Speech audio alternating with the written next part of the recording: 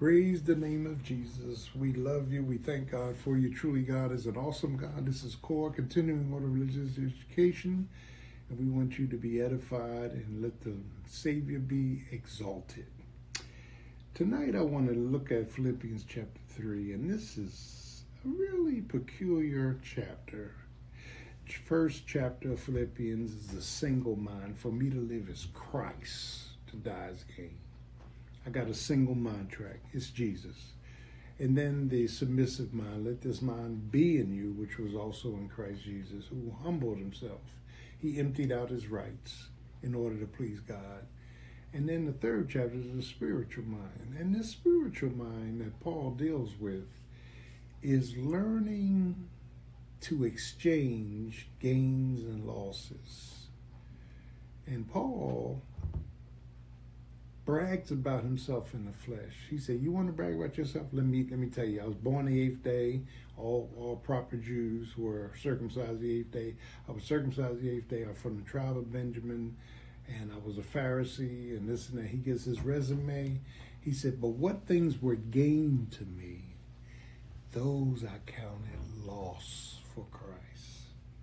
Now, the world has this commercialism, this system of capitalism, the system of getting more and getting money and being rich. And Paul says, no. There are gains and losses spiritually.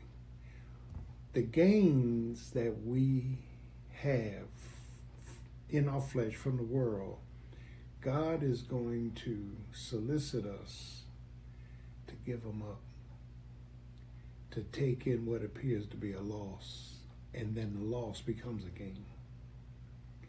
And so Paul says that all these things that I had in my flesh, all these things I had in the world, all these things I had in my mind, he said, I gave them up and counted them as garbage. They're garbage compared to the excellency of the knowledge of God. Can you imagine just trading in everything that was dear to you for the knowledge of God, that I may know him in the power of his might and the fellowship of his suffering, being made conformed to his death? Paul talks about the gains and the losses. Too often, we gain the wrong thing, and our sense of losing, we lose the wrong thing. We need to gain Christ. We need to gain the knowledge of God. And in these gains and losses, Paul said, I've learned in whatever state I'm in to be content. I know how to be abased, how to abound. I know how to eat peanut butter and jelly. I know how to eat steak. I know how to eat rich dishes and poor dishes. I've been there, done that. I've been through trials and tribulation, and I have experienced triumph. I've been in the mountain. I've been in the mountain. I've been in the valley. I understand that what happens in each. So Paul is talking about gains and losses, and in my personal life, the stuff that I thought I had gained in the world were really losses, and the stuff that I thought I had lost for Christ were really gains. I've learned to depend on him. I've learned to exalt him. I've learned to pray to him. I've learned to wait on him. I've learned, hallelujah, to quote his word.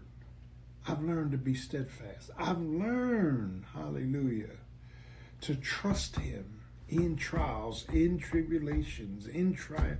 I've learned to quote his word. I've learned to pray his word. I've learned to praise him in his word.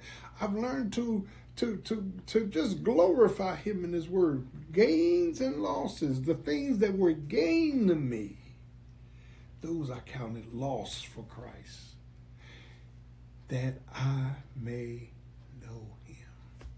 No, the word know is gnosko. It's an intimate love. You can't get close to Jesus without losing something. As we lose this world, as we lose our lusts, as we lose these desires that don't glorify God, I gain him. And once I gain him, I have the victory. No weapon formed against me shall prosper. What shall separate us from the love of God? And the answer is nothing. Romans chapter 8.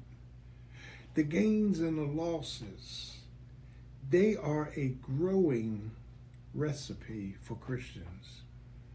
We got to learn what we need to gain and what we need to lose. And listen to me. In this chapter, in Philippians chapter 3, Paul starts bragging about all that he had in the flesh. And then he says, suddenly he says, but I gave it all up so I could gain Christ. What are you doing to gain Jesus Christ? To get more of him, more knowledge, more peace, more power, more provisions.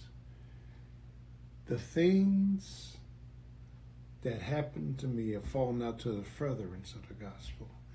Gains and losses. Everything in my flesh I thought was a gain, it was really a loss. Everything in Christ Jesus is a gain. And the more I gain, the more peace I have. The more I gain, the more power I have. The more I gain, the more perspective I have. Oh, I'm not a failure. Oh, I'm not going under. Amen. Weeping may endure for a night, but joy comes in the morning.